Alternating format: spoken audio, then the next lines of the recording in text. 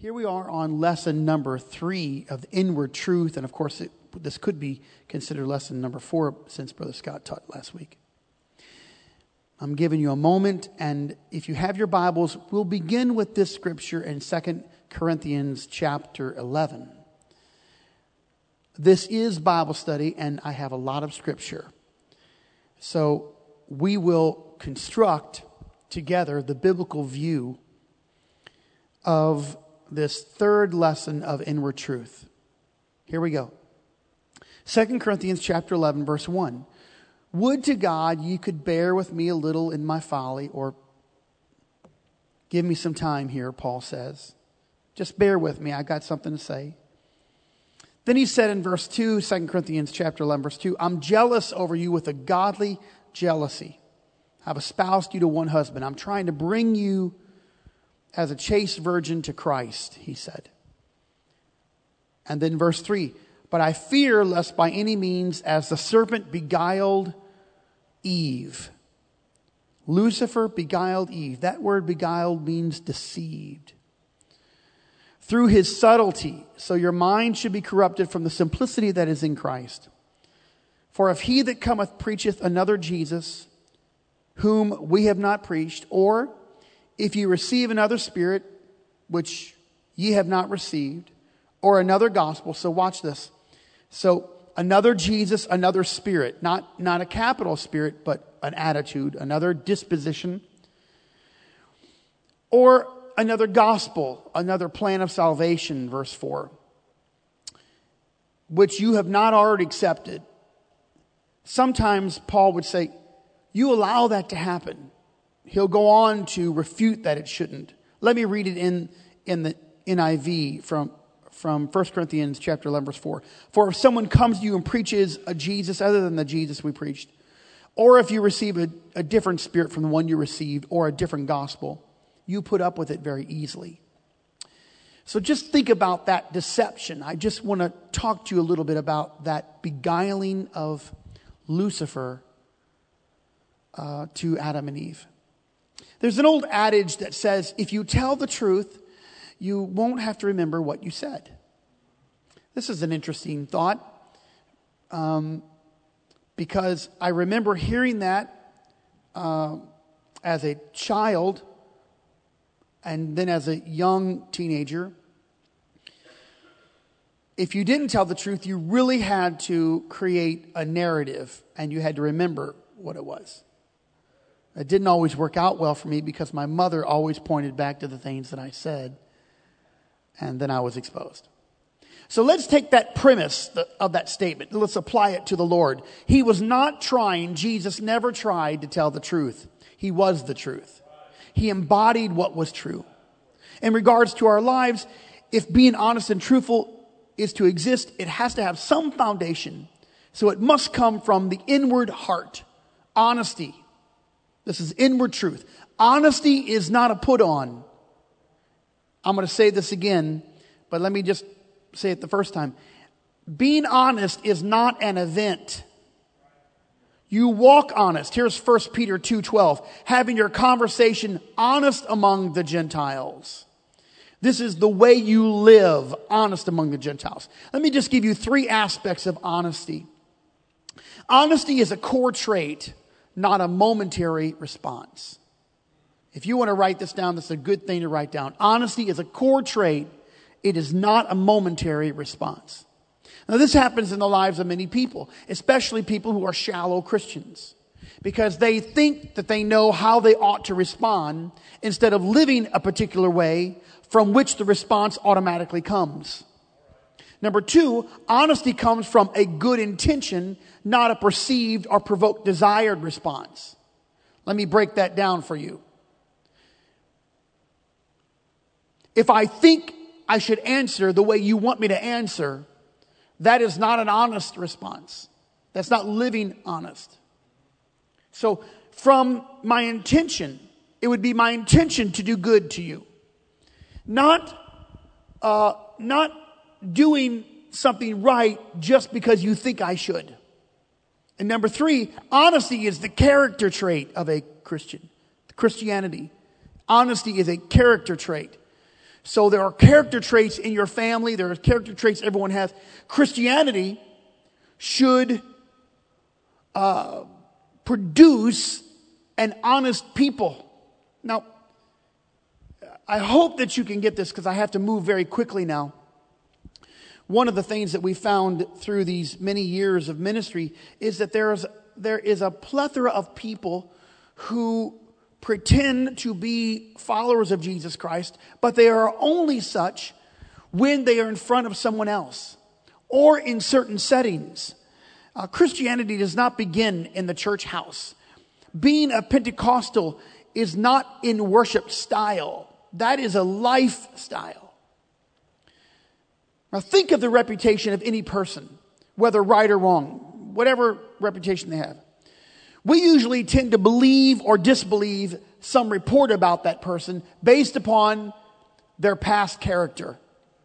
This means that we assume something is true or a lie based upon what we think that person's integrity is. Of course, we have to be careful not to generalize because people can change and some people can do something right. You never thought they'd ever do something right. They ended up doing it right. I can't believe it. They told the truth. And some people can do things wrong and you thought they would never do something wrong. You know, the mother who says, "Oh, my child never lies." Just wait a little bit. They're preparing. Probably they've already lied. But for the most part, we understand that we can base a lot of what we know about someone based upon their character. So let's go back to this established thought. Here's the established thought. Are you ready? Living with a clear conscience before God stands on the foundation of inward truth and honesty. Put your head down on the pillow. Tell me if you have a clear conscience. And if you don't, go back to being honest before God and clean whatever it is that keeps you or thwarts your ability to have a clear conscience. Let me just tell you tonight, honesty has an enemy. It probably has several enemies. But I will consider one of those enemies and we'll see it very well tonight. Of course, I am a child of the 80s. The 80s were the best years, of course, in American history. Some of you don't know that. The best music and everything. And of course, Billy Joel was very popular when I was a teenager. And he wrote, "Honesty is such a lonely word." Could we sing that tonight? Let's sing it Sunday. It has an enemy. Honesty has an enemy. Probably many. But I will point out tonight in this inward truth because I've got to have truth inside. Just as I have often said, and Brother Schock taught me this way back in the early 90s. Preaching is not a performance. It's a way of life. This is just an overspill of how I'm living. I go back to that statement. If you tell the truth, you don't have to remember what you said. So this all should be an overspill of how we're living when we're not here. We don't want to put on our church face or our religious garment. And when we do that, we embody the disposition of the Pharisee, who was only publicly righteous, but privately carnal. Yes. Okay. So let's talk about deception. And I'll give you 7 levels or areas of deception. And I probably won't exhaust them all, but let's just give 7 areas of deception. It's the enemy of honesty. Here's our first level. It's human deception or being deceived by other people. Human deception. Ephesians 5:6, "Let no man deceive you with vain words. For because of these things cometh the wrath of God upon the children of disobedience." People can deceive you. Watch the 2 sons of Isaac. Now, I won't go through this whole pattern, but each of them have the example of a dysfunctional home. Abraham and Sarah was promised by God to have a baby. Sarah was tired waiting on God, so she presented Abraham her maidservant, Haggai, and she had a baby, and they named him Ishmael. And then later, God did give Sarah a son. His name was Isaac. So Abraham and Sarah had Isaac, and Abraham and Haggai had Ishmael. Actually, I think it was Hagar, isn't it? Hagar. So Hagar. And so you've got a jealousy there. This is very dysfunctional because now they're going to be they're going to have favoritism. It's going to be shown to Isaac. Isaac grows up. He's a mama's boy. After mama dies, he spends most of his time in mama's tent. Go read this in your Bible.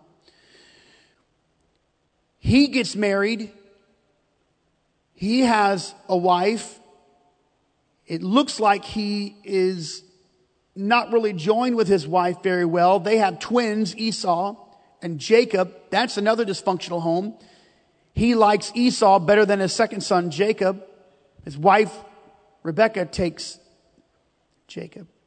Jacob deceives everyone with the help of his mother. He leaves. Then he's deceived by his father-in-law. And he is appealing to his wife. And this is what he says in Genesis 31:6. And ye know that with all my power I have served your father. This is family dispute. You don't really want to get in an argument with your spouse about the in-laws. But if you do, this has been happening a long time. There's been in-law trouble a long time. Do not think you're the first to have in-law trouble. And you don't all have to say amen. Now, for the most part, you can talk about your own family. Do not talk about your in-laws. Let your spouse talk about their family. This is just good, sound wisdom. I don't know if there's any amens out there. I'm sure people are yelling at their computer screens. And then he says, and your father has deceived me. Well, coming from the man whose name meant subplanter, look at the irony of it. Jacob's a deceiver. Your father deceived me and changed my wages 10 times, but God suffered him not to hurt me. So deception also, it can come many times from other people. People can deceive you, promise you something, give or take it back. Here's Paul's admonition to the church at Corinth. He said, let no man deceive himself. If any man among you seemeth to be wise in this world, let him become a fool that he may be wise. So deception can come in multiple different forms. Here's the second one, religious deception. Now I beseech you, brethren, mark them which cause divisions and offenses contrary to the doctrine which ye have learned, and avoid them. This is very hard for the modern church. We like to be connected to people. We don't understand the difference between avoiding and forgiveness. You can forgive someone and avoid them. You're not without forgiveness if you avoid someone who is contrary to the doctrine. For they are such that serve not our Lord Jesus Christ, but their own belly. That means their own desire. And by good words and fair speeches, they deceive the hearts of the simple. The people who like to have dominance in religious settings usually look for people who are a little weaker or bashful or shy or don't have a backbone. And they will deceive them. Mm-hmm. So there is a religious deception that can go on. 2 Timothy 3:12, yea, and all that will live godly in Christ Jesus shall suffer persecution, but evil men and seducers shall wax worse and worse, deceiving and being deceived. In the last days, there will be a lot of spiritual religious deception. It is the arch enemy of honesty. Think of that. Honesty and deception. So from the outside, other people can deceive you, and there can be religious charlatans that can deceive you. You have to stay in the Word and know what the Bible says. Otherwise, you can believe a lie.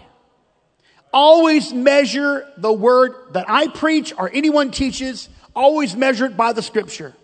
These were more noble than those in Thessalonica. Why? Who are we talking about? The Bereans. Let me put it this way.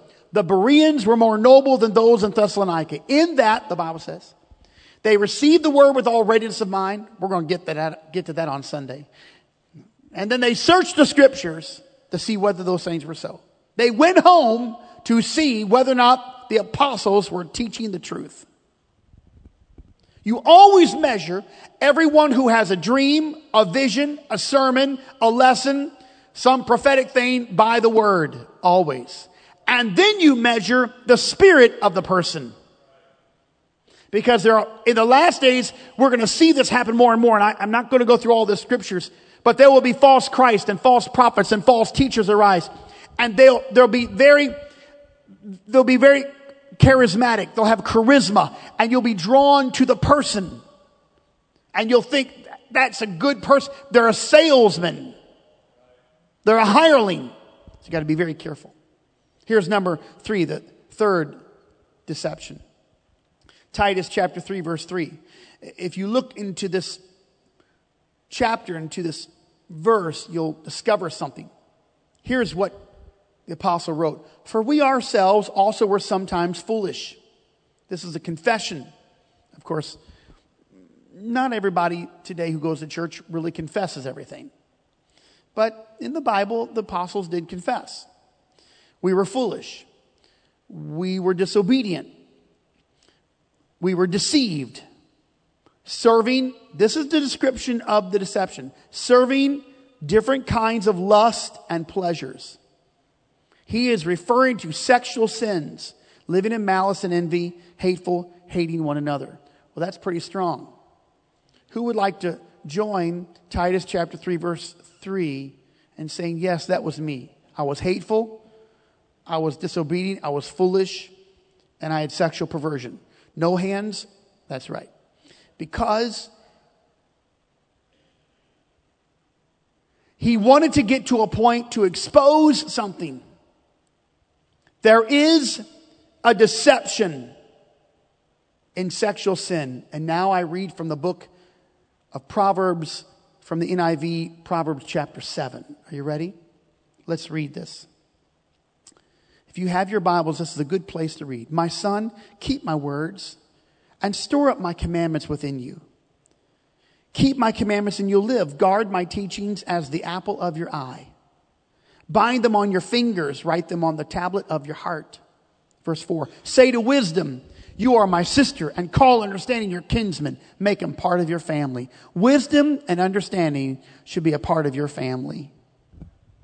They will keep you from the adulteress, from the wayward wife with her seductive words.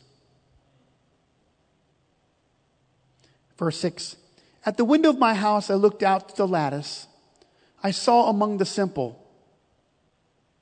I noticed among the young men a youth, a young man. He lacked judgment. He's going down the street near her corner. Obviously, he should never have been on that corner. He's in the wrong place at the wrong time. He's walking along in the direction of her house. At twilight, think of that, the worst time. The day is fading. As the dark of night set in, then out came a woman to meet him, dressed like a prostitute. Well, goodness, even in the Bible days, they knew the difference between how a woman dressed.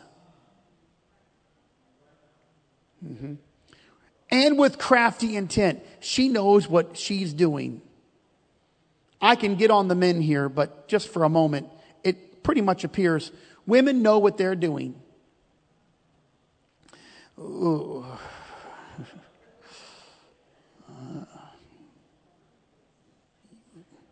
Dangerous.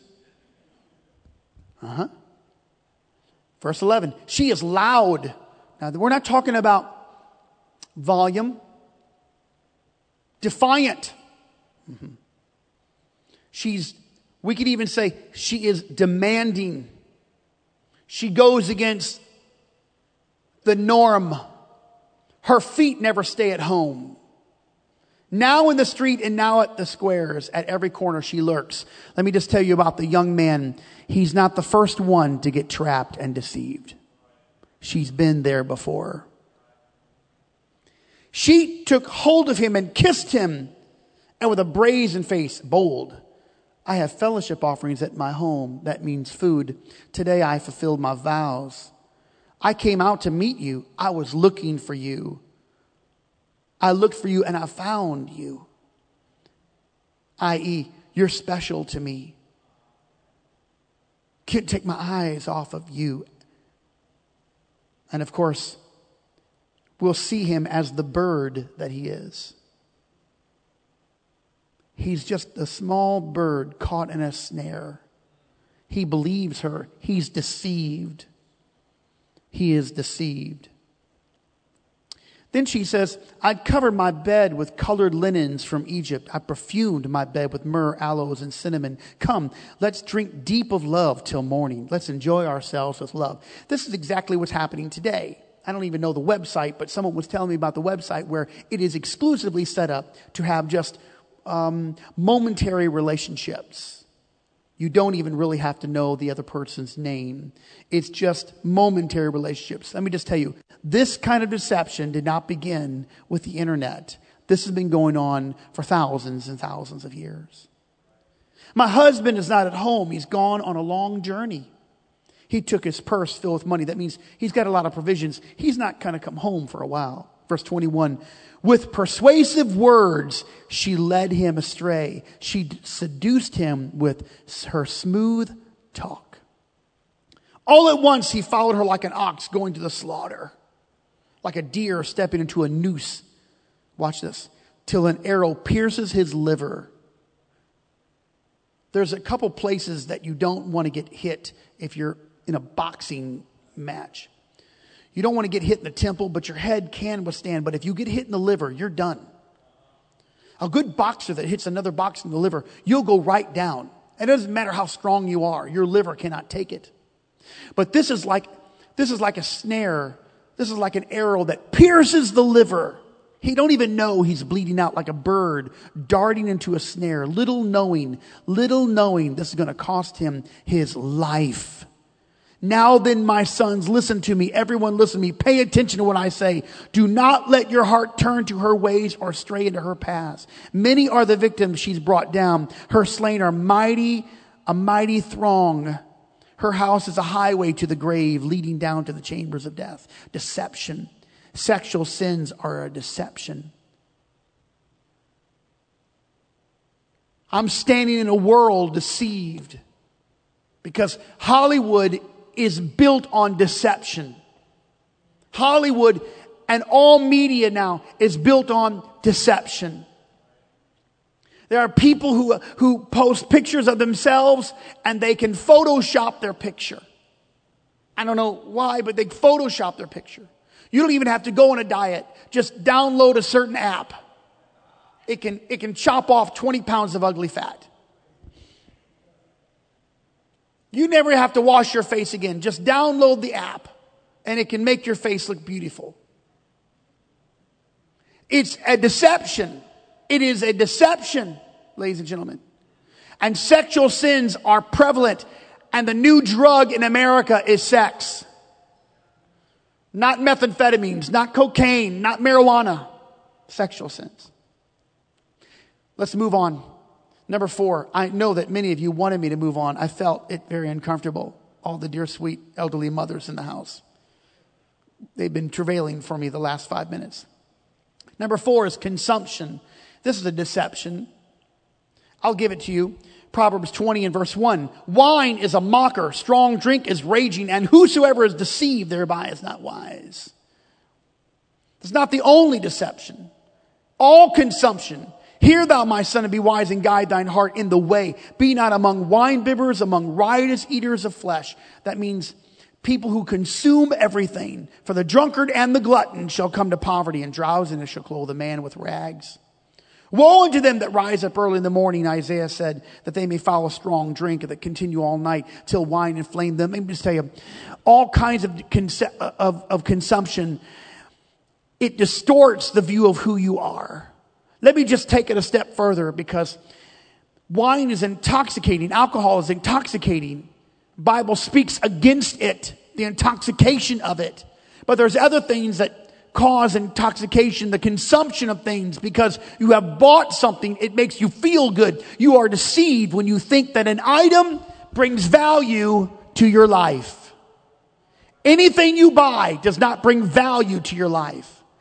That purchase doesn't make you a better person.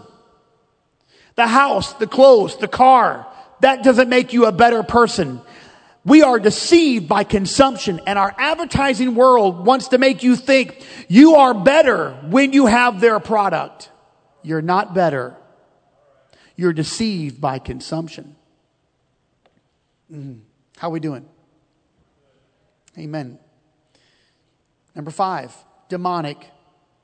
A demonic deception. We'll just call it demonic. There is a spirit world, ladies and gentlemen. It's a very powerful thing. Be very careful before you mess around or think it's something to toy with. Revelation 20 and 10. I'll give you the last and we'll go to the first. This is just the synopsis. The devil that deceived them was cast into the lake of fire and brimstone. The devil deceived them. At the end of all the time, the devil, the beast, the false prophet, they're there. And there shall be torment day and night forever and ever. That is the lake of fire. The devil deceived. Where did that begin? Well, go to Genesis chapter 3. I'll read from the NIV, verse 13. Adam and Eve, they're in the garden. Things are going pretty well. Adam's a little lonely. And God takes a rib from his side. Yeah. God takes a rib from his side. And he creates the woman.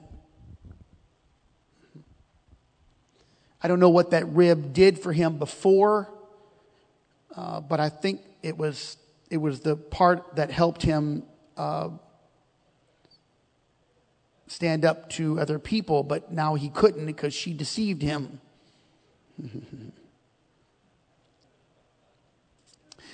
So watch this.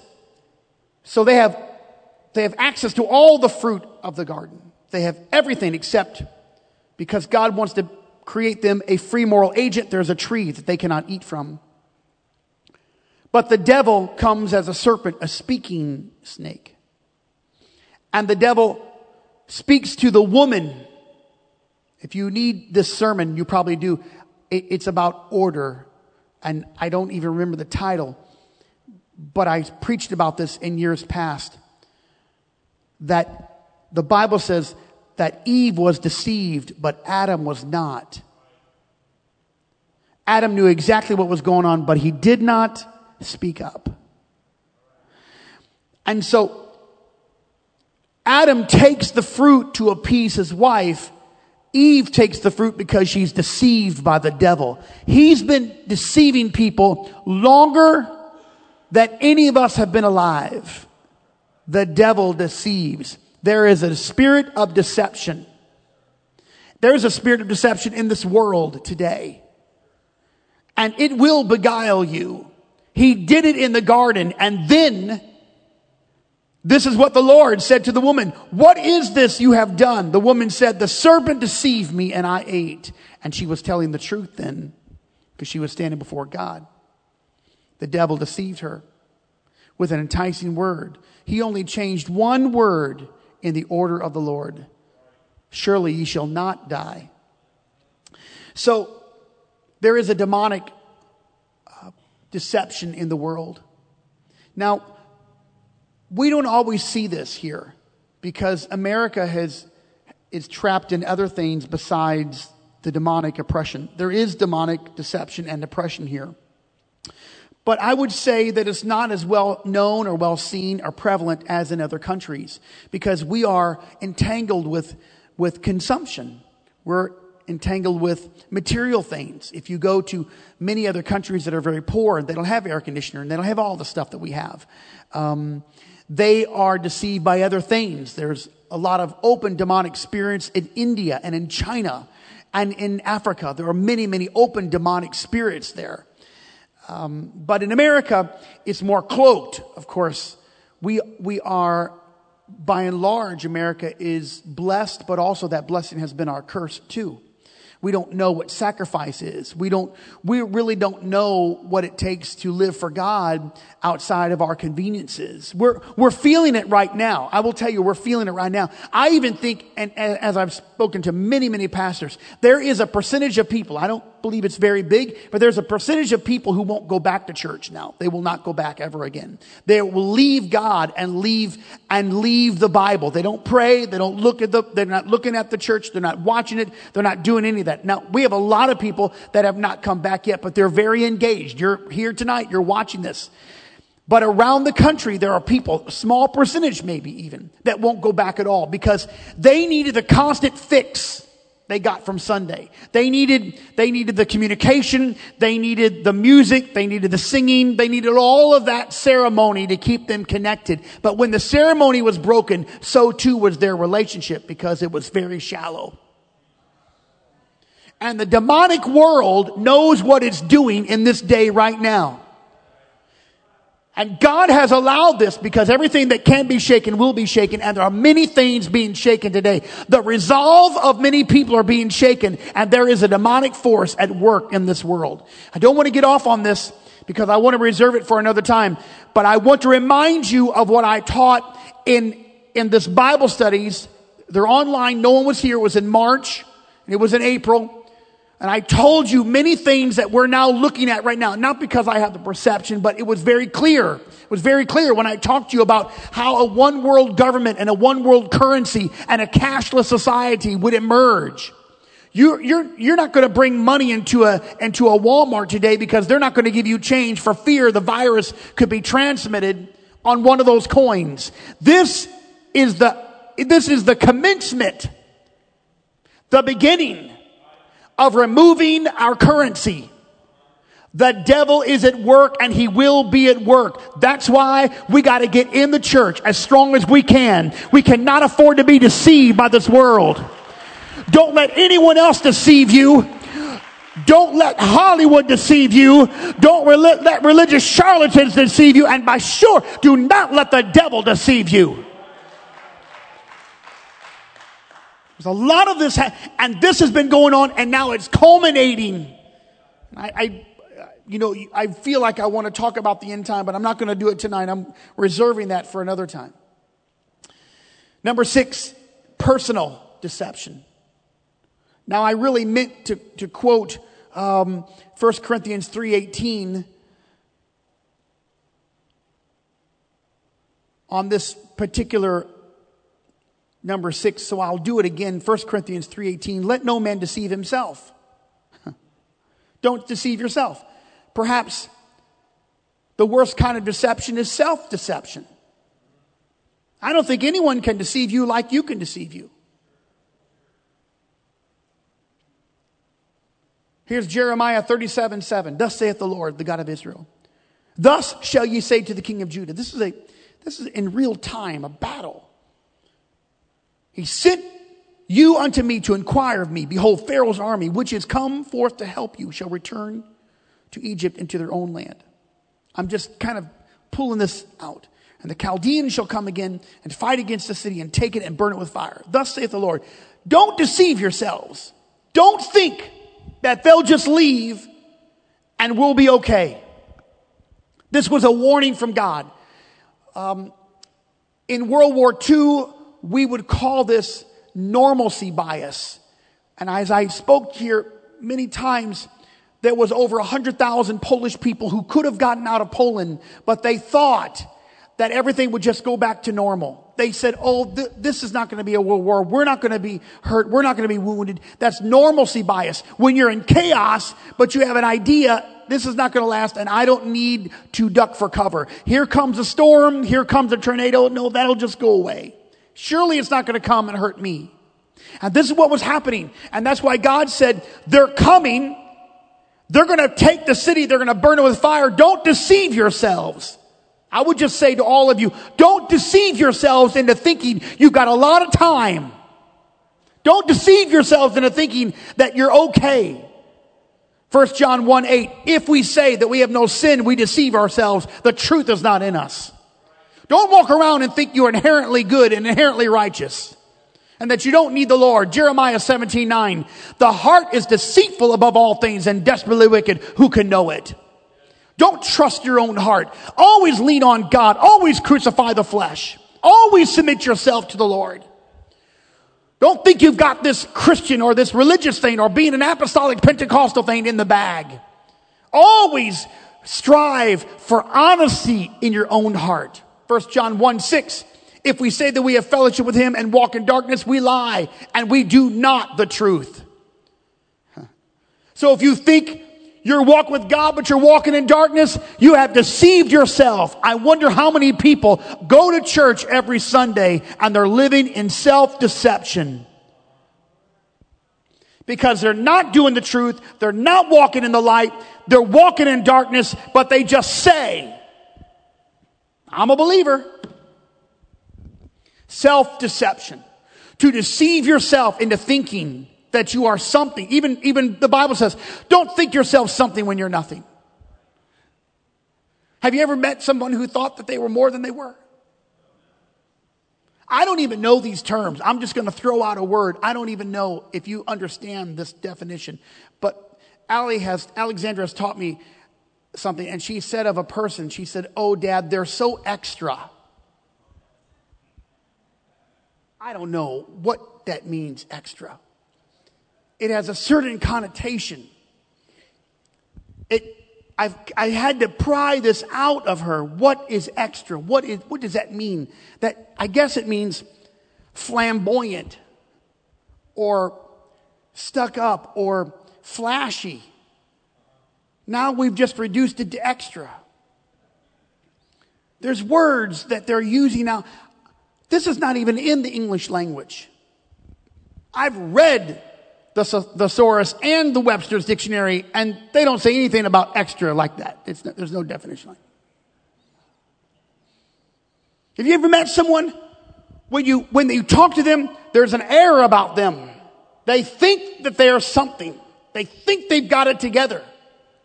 But you know they don't. In the South, they say that you're putting on the dog. I know you're just putting on the dog. I remember walking around someplace, I don't know what bunch of people were there, and somebody said, I know where you came from.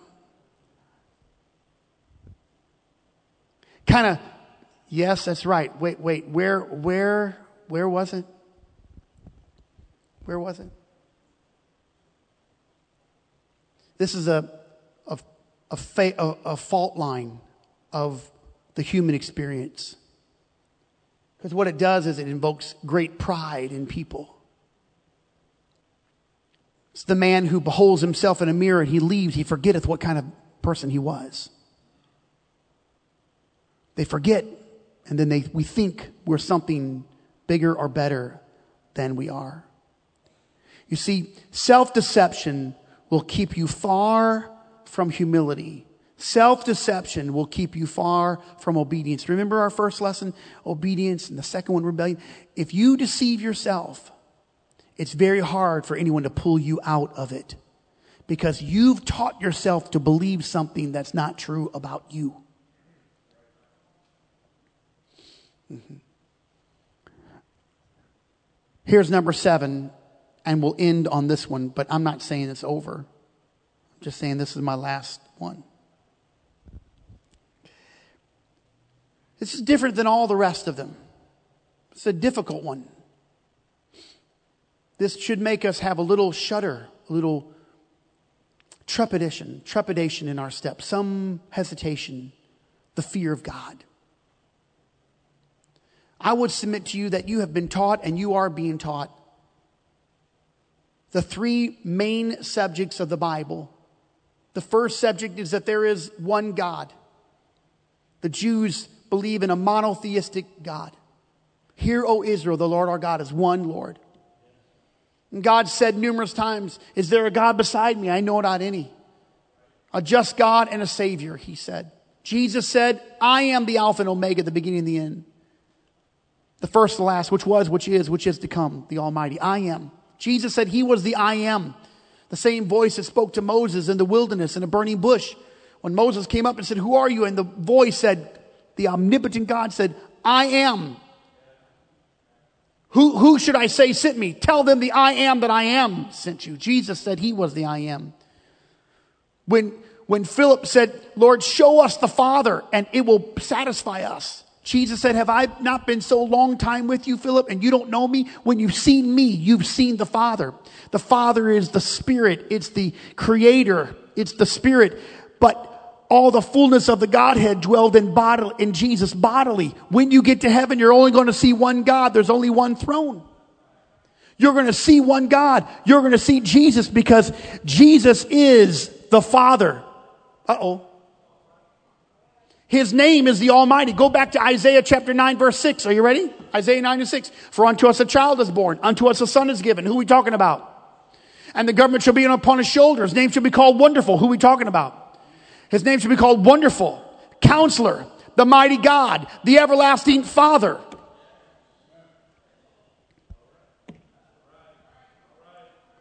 Let me just tell you, let me tell you what you're being taught here. You're being taught the gospel. Many of you have heard this, but I've got to repeat it over and over and over again. The gospel is not just the good news. The gospel has meat and teeth. What is the gospel? 1 Corinthians 15, 1 through 4. Paul said, I want to remind you of the gospel. How that Jesus died, he rose again, he died, he was buried, he rose again the third day. The gospel is the death, the burial, and the resurrection of Jesus Christ. You've got to obey the gospel. How do I obey the gospel? I repent of my sins. That was the first article that you walked into in the tabernacle. It was the altar of sacrifice. That's what Acts chapter 3 says. Bring therefore fruits worthy of repentance. No one goes to heaven unless they repent.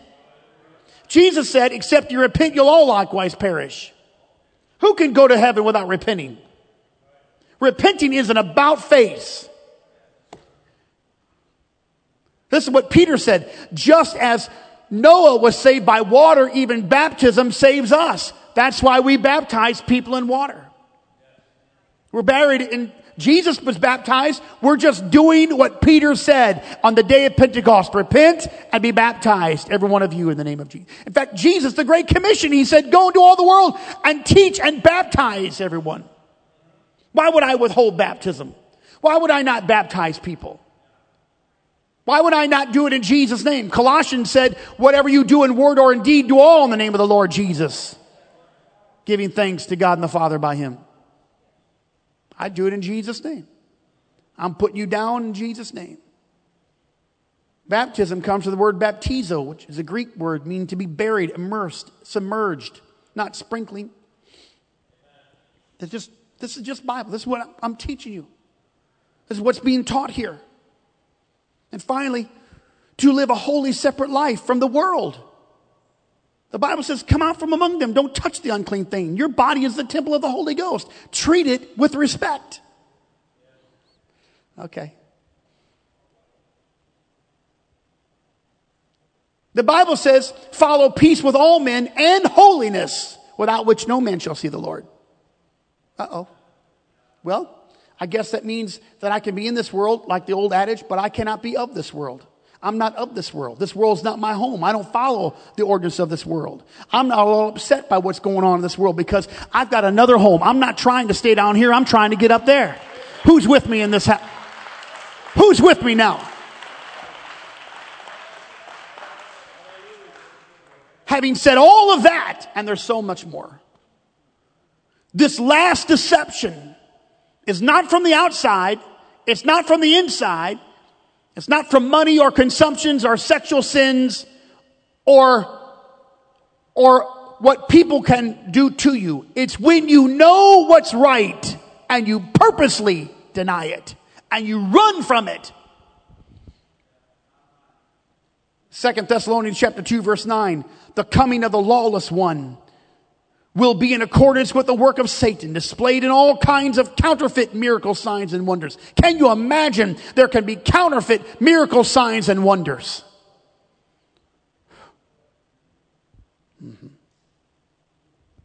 Verse 10, and in every sort of evil that deceives those who are perishing. They perish because why? They refused to love the truth and so be saved. They had the truth, but they rejected this. For this reason, God sends them a powerful delusion so that they will believe a lie. And so that all will be condemned who have not believed the truth but have delighted in wickedness. I'll read it from the King James. And for this cause God shall send them a strong delusion that they should believe a lie. Because when it comes from God, a lie or the truth feels the same.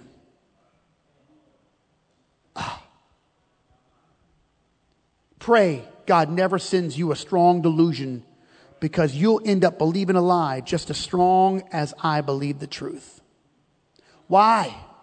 Why would you be deceived in that day? Because you had all the things I just talked about in your hand, but you said, I don't need that. I don't need that.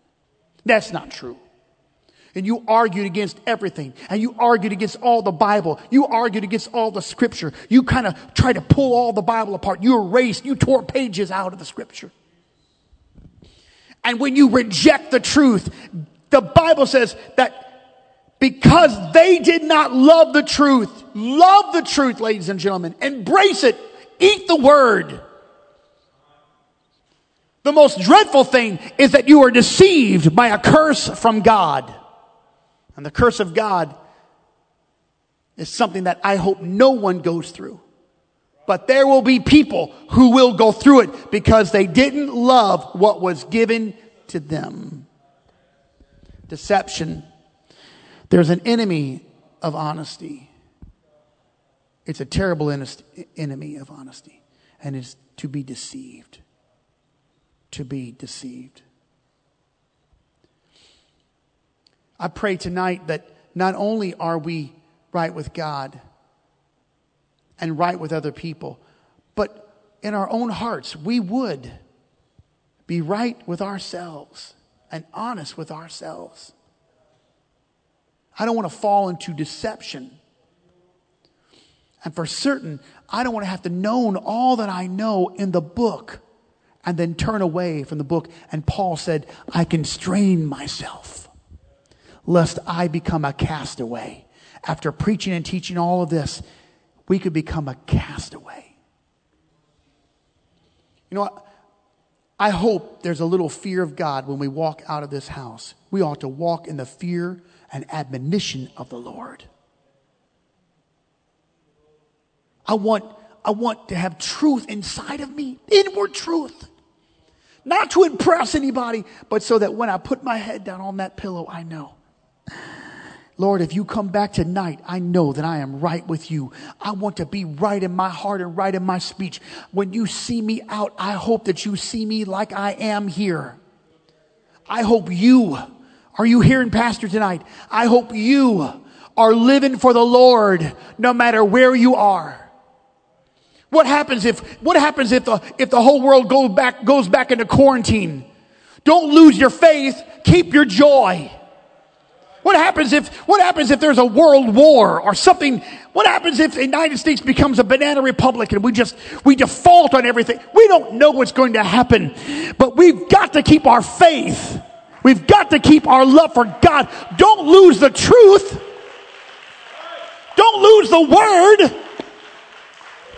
Here's what grieves me. After all that I've been taught all of my life, and after every sermon and lesson that I have taught, God forbid that I would become a castaway.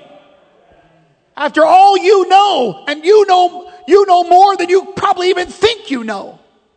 You've heard more word than you could possibly even consume or recall. There's a billion people who've never heard even 1/10 of what you've heard, even tonight. Love it. Embrace it. I'll tell you what I would do. I would get back online and I'd go back over all those Bible lessons, and I'd turn off the television and the radio and put down all the computers and stop surfing a little bit, and I'd get back into the Word. I'd listen to another sermon.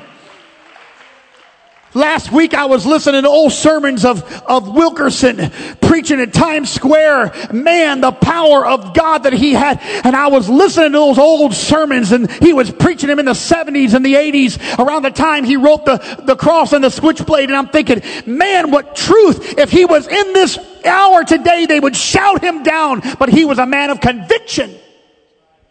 I'm hearing old sermons of T.W. Barnes and old sermons of those preachers and Howard Goff. I'm hearing all those messages and I'm thinking, oh, these men were powerful in our time. I wonder if people would even receive them today. I would say right now, you've come too far to be deceived from the devil, the world, yourself, or losing the truth. You've come too far. You cannot lose God right now. Don't lose him now. Don't lose the truth right now. Don't lose the Bible right now. Don't lose your prayer time right now. I feel a little preacher in me tonight. Don't lose the Holy Ghost now. You've come too far. If you're at home, you ought to thank God that you've got the Holy Ghost. If you got a Bible on your shelf, you ought to thank God you got a Bible. If you know the Lord, you ought to thank God you know the Lord. You're in the last hour of time. You cannot afford to be deceived. Yes. Hallelujah. Stand with me right now and let's just pray. Wherever you are at home, would you pray with me, Lord? We thank you, Lord, for the word. We're going to embrace it and love it. We're going to find your word and eat your word every day. We want to know what you have to say, Lord. We refuse to be deceived by the world. Let honesty rule. Let it be the bedrock of our walk with God. Help us to be true wherever we are. Let it be an overspill of how we live, I pray in Jesus' name. And I thank you for it, Lord.